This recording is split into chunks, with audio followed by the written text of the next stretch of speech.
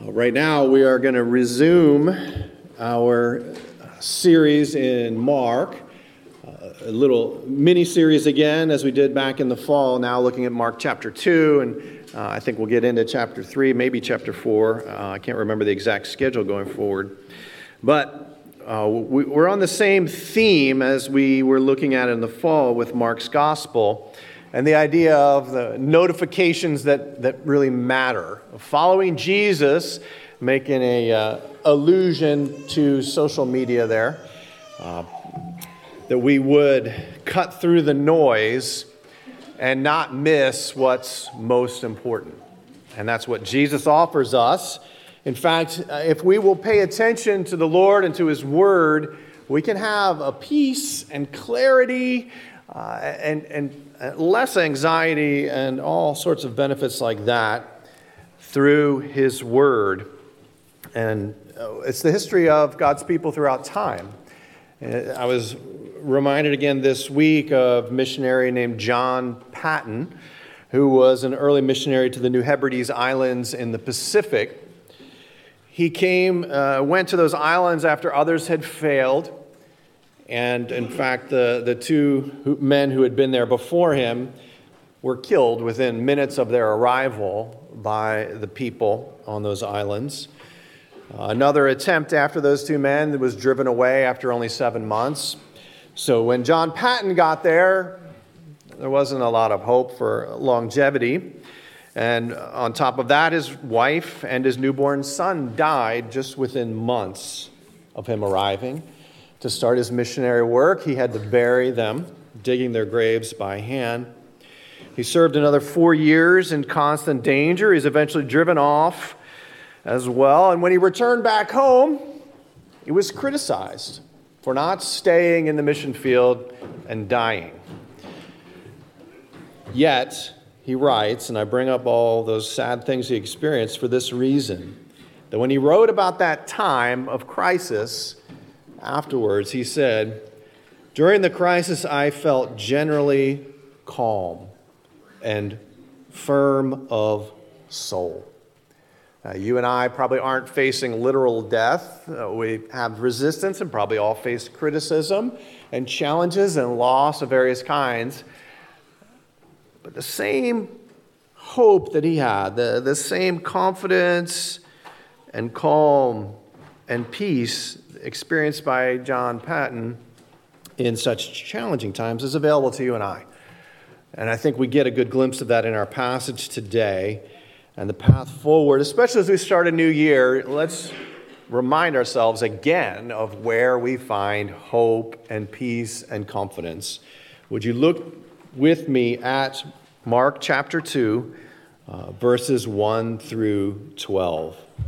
This is God's Word.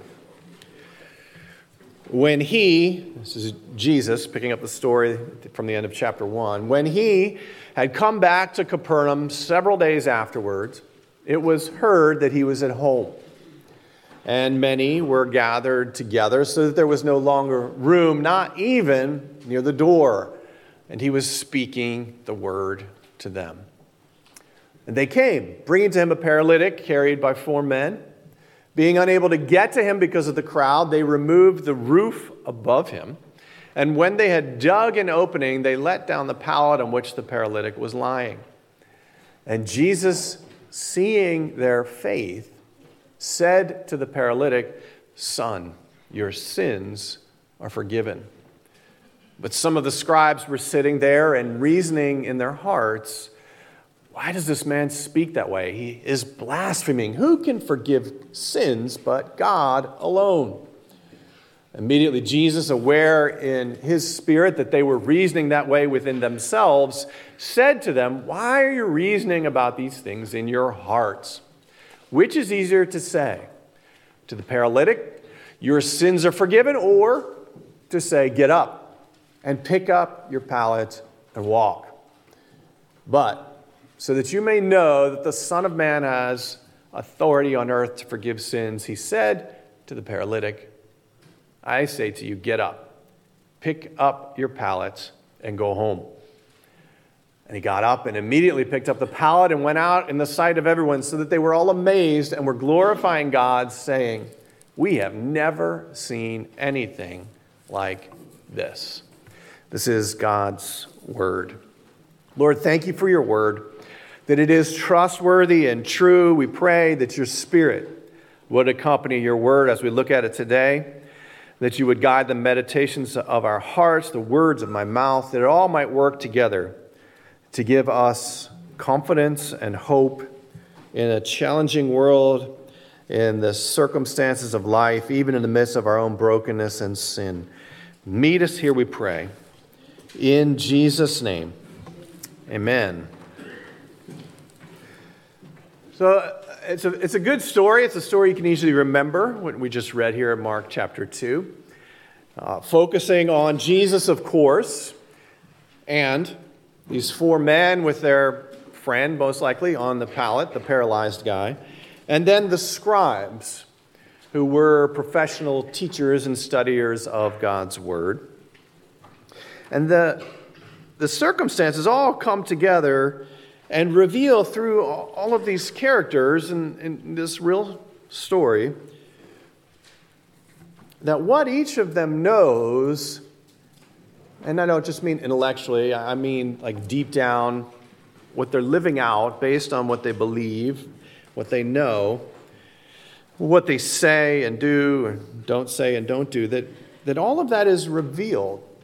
That it is in fact the case that what you know determines where you go. And I don't mean just intellectual knowledge, what's in your head. I mean what you know. You know, what you actually believe deep down, that you maybe even don't know that you know. It comes out in how you live, in what you say and what you don't say, what you do, what you don't do.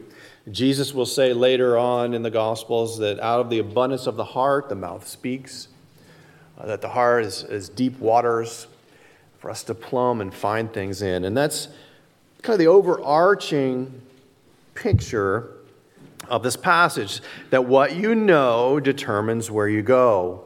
And so I want to encourage you today, as we start a new year, as we start this new series, to examine carefully three things. And the first one is this. Because what you know deep down determines where you go, I want you to examine the content that you consume. It's important that you carefully examine the content you consume. That's our first point, and verses 1 and 2 point to this, where Jesus says, where my glasses go? In Mark chapter 2, we read, "When he had come back to Capernaum," that is Jesus, several days after the events at the end of chapter 1, it was heard he was at home, and many were gathered together, so there was no longer room, not even near the door, and he was speaking to them. And so I chose those words carefully, that you would examine the content you consume. And if you're familiar with the vocabulary of social media and those kind of things, when you post something online, a YouTube video, webpage, whatever, you are posting content. People who create YouTube videos and amass followers on Instagram are called content creators. And when you watch it or read it or listen to it or whatever, you are consuming the content. And so I like that picture because I want you to think with me for a moment about Jesus kind of as a content creator. Very early pre-internet viral sensation, okay? It's not that much of a stretch, really.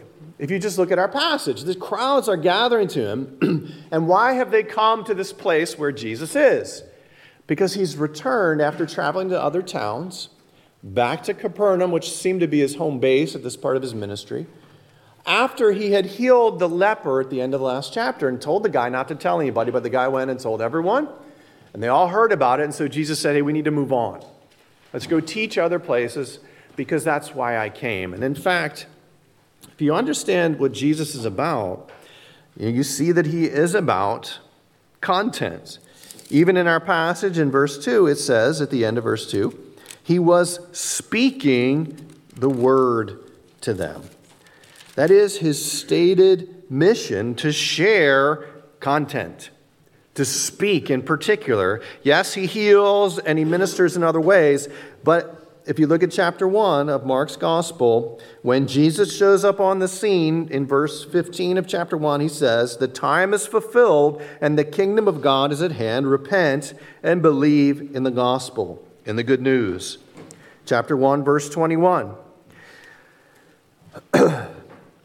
We read, "They went into Capernaum, he and the disciples, and immediately on the Sabbath he entered the synagogue and began to teach." Verse 22 of chapter 1. "They were amazed at his teaching, for he was teaching them as one having authority and not as the scribes." Look down to chapter 1, verse 38. "He said to them, 'Let us go somewhere else to the towns nearby, that I may preach there also. For that is what I came for.'" And then lastly, right after our passage in chapter 2, verse 13, "He went out again by the seashore, and all the people were coming to him, and he was teaching them." Jesus came to teach and to preach. He came with a message to deliver and to share. It was content. And I want you to think about that way, because if you think about content on social media and internet and platforms all around us, whatever you want to call that, there's a lot of content. You could just get lost. Hours, days.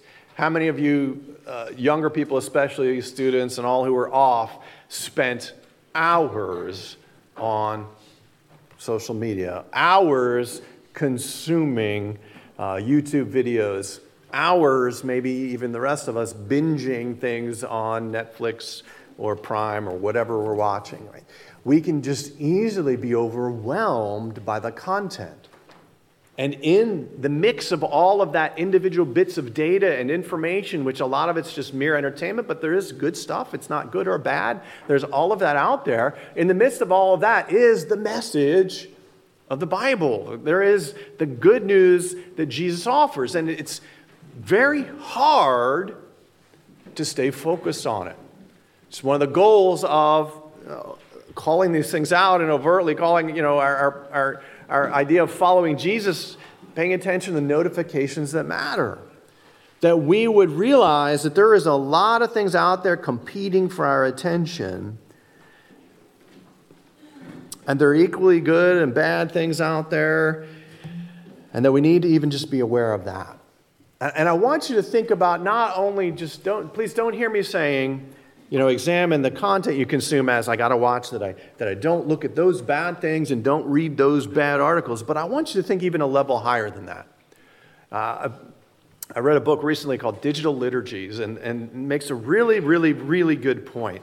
That is not merely the content, actually, but it's the medium, the platform that we're using.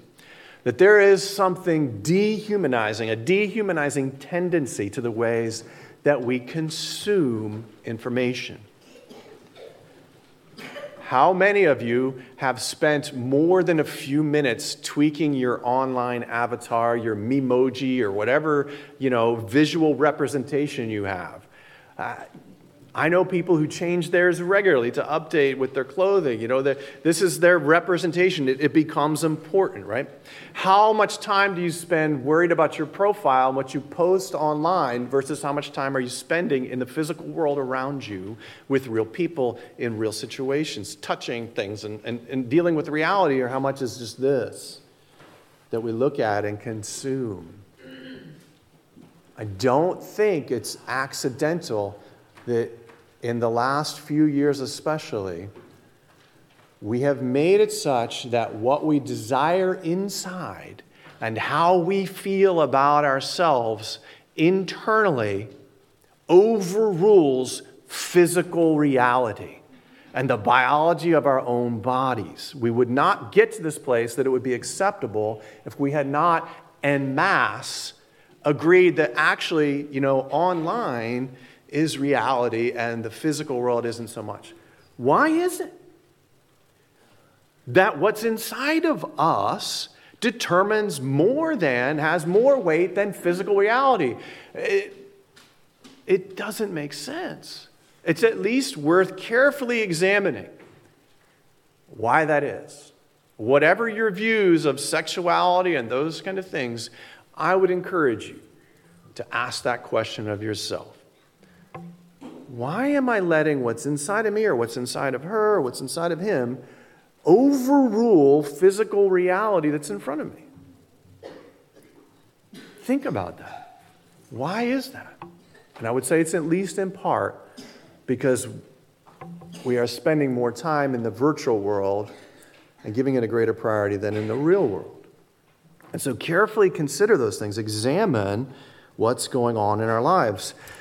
I'm not saying don't use social media. I'm not saying don't be online. And I'm not saying don't change your avatar and those kind of things, right? But be aware of not only the content itself, but the ways that consuming content changes us and transforms us. And that's that idea that leads us to not only carefully examine the content you consume, but to our next point, which is to carefully examine the convictions you display. So not only the content you consume needs to be examined, but the convictions you display. And again, same thing.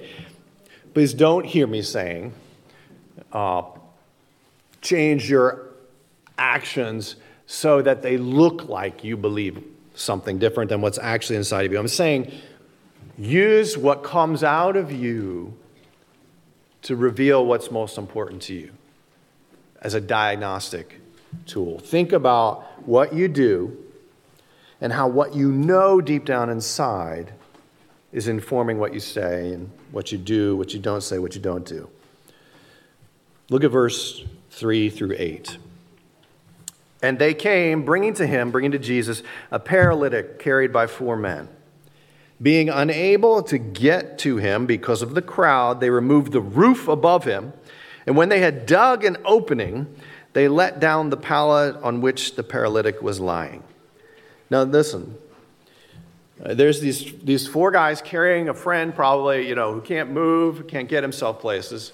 Whatever that looked like in particular, it doesn't say other than he's paralyzed. He can't get around. And they get to the house where they know Jesus is inside. And they've heard enough about Jesus. Maybe they've seen some of his miracles. Whatever has happened, they believe that Jesus can help their friend. And they see the crowd. They can't get to the door. And they don't give up. They have that deep of a conviction that Jesus can help that they think, what can we do? We need to get near. We've come this far. We carried the guy this far, however far it was, right? I mean, you ever carried someone who's like, dead weight? It's really hard. So they say, okay, well, let's do this. Let's go up on the roof. And this isn't as far-fetched as it would be today, right? If you came to my house, you'd need a pretty good ladder to get up on the roof, and you probably wouldn't be able to dig through. In those days, most likely 1-story houses, flat roof with stairs on the outside, so that you could go up there and you could dry things out up on the roof. Maybe you had like a little shelter so that you could catch the breeze and be cooler than inside baking when it's hot, that you could be on top. So they were made for access.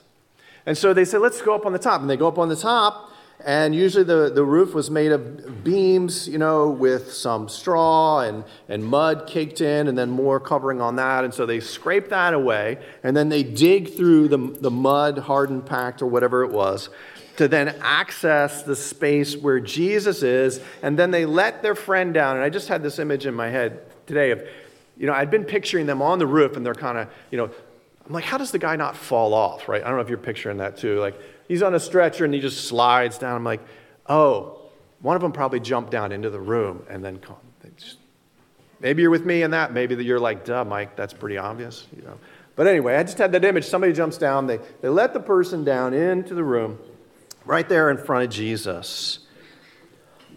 And what Jesus says here, I think, is important. Actually, what Mark says about Jesus is important. He says, verse 5, Jesus, seeing their faith, said to the paralytic. Just stop right there. Jesus saw their faith. Did you ever think about that? That faith can be seen. The basic principle it's what I'm saying is that your convictions get displayed all around you. We need to be careful of judging people's motives and saying, oh, I know why you did that because you blah, blah, blah, right? That. There is the reality, though, as well, that what you actually believe deep down inside, what you know in your heart of hearts, makes its way out. I mentioned a moment ago, out of the abundance of the heart, the mouth speaks. Jesus describes us as trees that bear good fruit if there's good inside and bad fruit if there's bad inside. That what's inside of us, deep down inside of us, is what comes out in our actions, in our words, in the things we do and we don't do. And Jesus sees that these guys have faith. He not only sees that they have kind of an abstract faith that leads them to do things, right? But I think putting a finer point on it is that Jesus essentially sees that their faith is in Him. That they know Jesus from His teachings, from His actions, and they're convinced that Jesus can really help them. No one else but Jesus, and they're not willing to settle for obstacles in their way. They don't necessarily, believe in that adage that if God closes the door, He opens a window, right? They're like, God closed the door, God closed the window, we're going up on the roof. We're going in. We got to dig through the roof. We'll make a window. We'll make a skylight to get to Jesus. Right? That level of conviction says a ton about where their hearts are. That's how set on Jesus they are. That He alone seems to be their hope and confidence. I mean, you just think about that. You know that, right? That the things that you know deep down are the things that you pursue. Someone has said, if you want to see someone's priorities, look at their checkbook, right? And we don't have checkbooks so much anymore. Look at their credit card statement and see where the money is going. Look at your time and where it gets spent. You might say you value this thing over here, but if all of your time is spent here, you got to wonder what's going on. Our inner convictions are displayed. And you can use that as a kind of diagnostic for yourself. Be careful if you try to use it on others. That's not a good idea. Diagnose yourself. What does the way I'm spending my time say I value? What does where I'm spending my money say that I value? What about where I'm going? How I'm speaking? What about when I talk and when I don't talk? What about when I'm energized and when I'm depleted? What do those things say about what I really value, what my inner convictions are?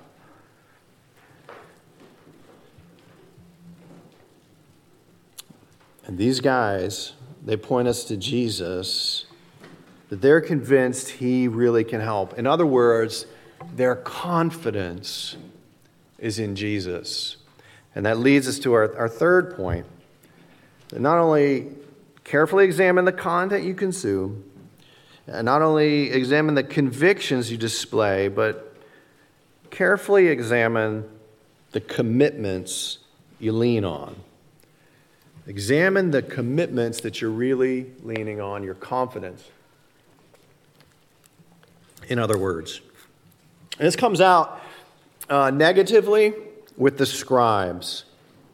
If you look at verses 6 through 8, some of the scribes were sitting there and reasoning in their hearts. They're thinking, they're considering, reckoning. Verse 7, why does this man speak that way? He's blaspheming. Who can forgive sins but God alone? Because Jesus said, seeing the faith of those guys, your sins are forgiven. And they're like, you can't do that. Inside, the reasoning in their heart. Verse 8, immediately Jesus, aware in His spirit they were reasoning that way within themselves, said to them, Why are you reasoning about these things in your hearts? I think this is one of those places where we got to be careful of what we say about someone's motives, getting inside of them. But there's clues here in the text, I think, as to what's going on. There's an emphasis on them reasoning where? Out loud? Engaging in dialogue? No, they're reasoning in their hearts. It's repeated 3 times.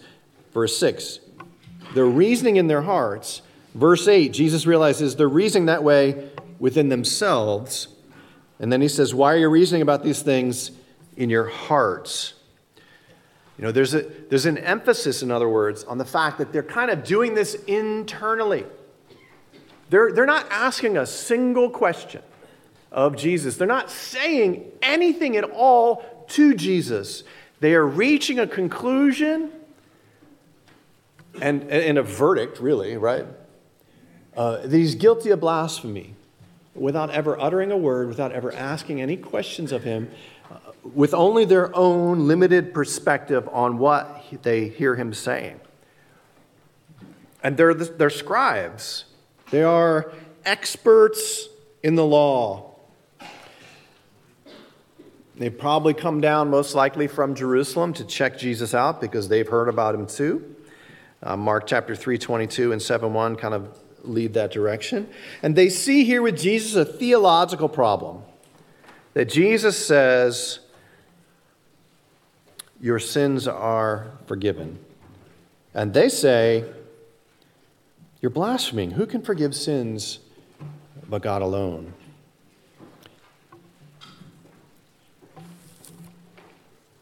But they don't engage him. They don't share their concerns. They don't even ask him any questions. They know in their hearts what's right and what's wrong, what he should do and what he shouldn't do, what God wants from him and what God doesn't want from him. And they don't ever engage. There's a lot of mileage we could get out of that one, unpacking it in our own lives. You ever do that? I mean, if you ever gossip about somebody, that's essentially what you're doing, right? You've decided what they did was wrong, and you're sharing that with other people, like, can you believe so-and-so? You didn't talk to them. You don't know any other circumstances. You might have totally misunderstood things and heard things wrong, but you know what they did was wrong, or what they should have done. That puts us not in Jesus' camp. That puts us in the camp of his enemies. It puts us opposed to his purposes. And why do we do that? Why do they not engage Jesus at this point? Why do they not ask a single question? You would think, as students and scholars of the law of God, they'd be aware of several things. And number one, that they'd be able to read closely. And if they had listened to what Jesus said, what did Jesus actually say right here? Verse 5. Son, your sins are forgiven. Technically, Jesus does not forgive his sins right there. He's going to say something different in a minute. But right there, Jesus literally says your sins are forgiven, and it's open by whom? Jesus could merely be acting as a prophet, saying based on your actions and your confidence, your sins are forgiven. You are the kind of person God forgives. And they might, if they had even considered that and listened closely to Jesus, closely enough, they might have been open to the idea that maybe he's a prophet. That maybe he's speaking for God. But they don't seem to be willing to engage that idea. They certainly aren't willing to engage the idea that maybe Jesus is the prophet, that the scriptures that they study, hoping to know God, declare will come. The prophet like Moses that Deuteronomy chapter 18, verse 15 speaks of. That Moses said one would come after me, a prophet like me.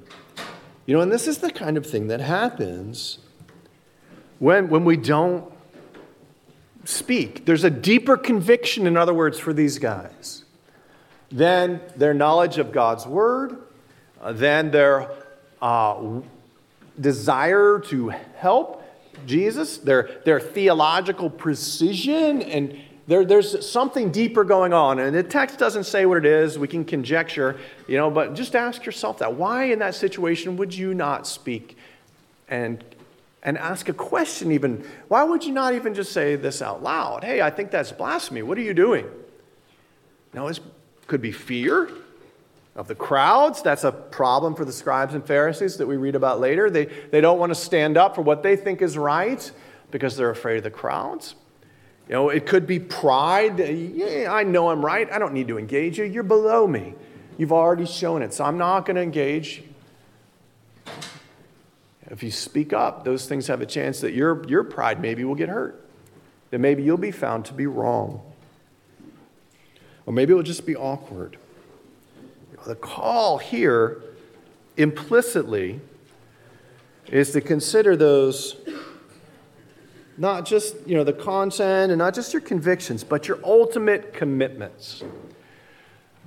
Because if you're a follower of Jesus, he has to be your ultimate commitment. That following him has to be the number one priority. He has to come before your reputation. He has to come before your uncomfortable feelings. He has to come before your marriage, before your children, before your job, before your neighbors, before anything else, before your finances. Jesus has to be the number one commitment. That's what he asks for. And if he is who he says he is, that's what he has the right to demand of us, is that he be the number one commitment. Now, these guys have shown that they are committed to Jesus. They're willing to work as hard as they can to get to Jesus, to look foolish, to have somebody say, hey, what are you doing cutting through the roof? Like to say, I need Jesus. I need Jesus. The scribes, on the other hand, are like keeping it inside and not willing to engage. They're okay with where they are. And in essence, what's going on here is a willingness to kind of surrender, to let go of everything else but Jesus, to put our whole weight on him.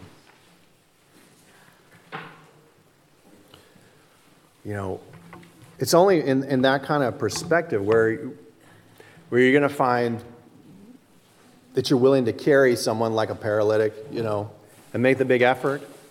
It's only if, you're sold out for someone else. It's only in that kind of a group where you're going to be able to do that. Because we're all going to be, if we keep things inside, right, and we stay alone, we're never going to be challenged. Like, hey, I feel like you're thinking something. Why don't you share that? What's going on? And, or someone who will come alongside just when we're needing help. The reality is that this is like a community thing to follow Jesus. And it's one of the reasons why this year we're going to try to emphasize smaller groups. We're calling them the 242 communities, modeled after Acts 2:42. We'll say more about it in coming weeks. But in a group like this, we can all very easily hide. You could be thinking all kinds of things in your mind and heart right now about all the wrong things Pastor Mike's saying, or all the wrong things that person over there is doing, or that parent over there, or that old person over there, or that music over here, right? You could be thinking all kinds of things, and no one is challenging it, right? But if you would be in a smaller group, you'd feel comfortable maybe sharing those things. And maybe you'd be able to help other people. And maybe you'd get corrected. But if you have that kind of situation where it's a smaller group, you have the opportunity to grow in ways that you don't just in a big group. And that's one of the things we want to emphasize this year. And here's an application from today's sermon. It's a very easy one.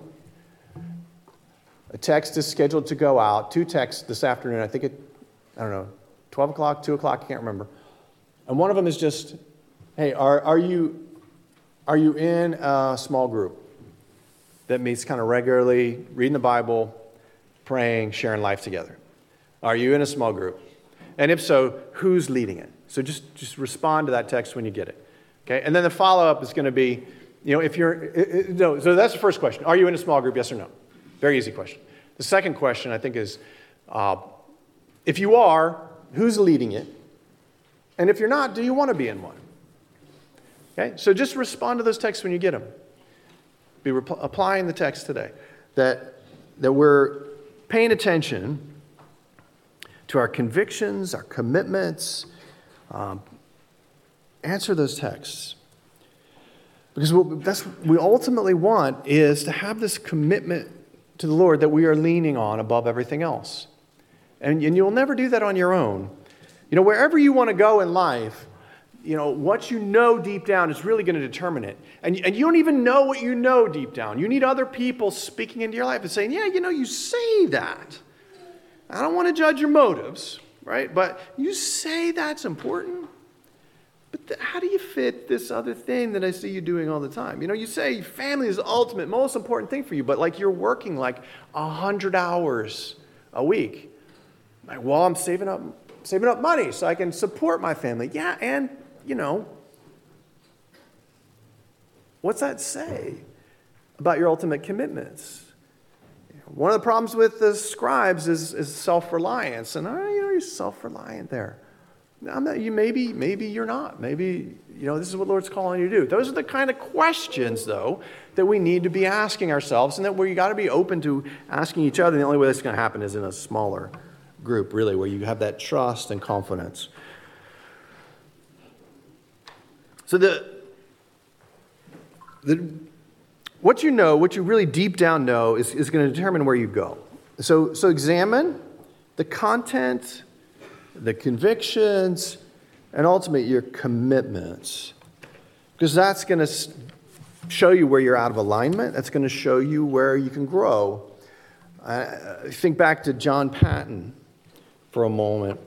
And this missionary going to a hard place, seeing his wife die, his newborn son, facing threats, eventually giving up and being labeled kind of a failure and criticized. And yet he's at this place afterwards reflecting on it where he says,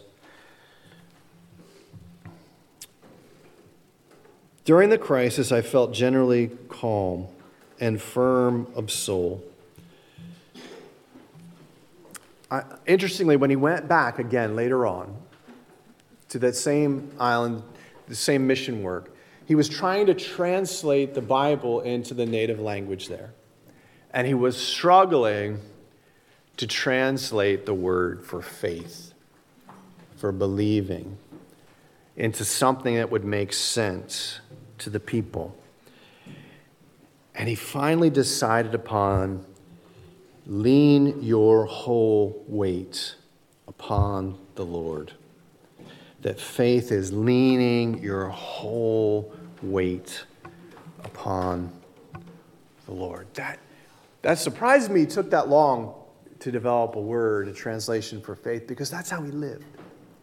The only way you can deal with the kind of loss that he experienced of a wife, a newborn son, the opposition of folks around him, the criticism, when you're doing God's will, the only way you can deal with it is if you're leaning your whole weight on the Lord. That means you got to let go of your pride. That means you got to let go of family to some degree. You got to let go of work. You got to let go of finances. You got to let go of your time, your talents, your treasure, all of those things. And put your whole weight on Jesus. Not just part of it, not just your health and finances, but you got to put your whole self. Lean on Jesus. And when you do that, you're going to go a totally different place. You're going to go a place that looks an awful lot like what Jesus looked like. Enduring suffering with hope, encouraging people, loving people, sacrificing for people, bringing joy and hope as you go.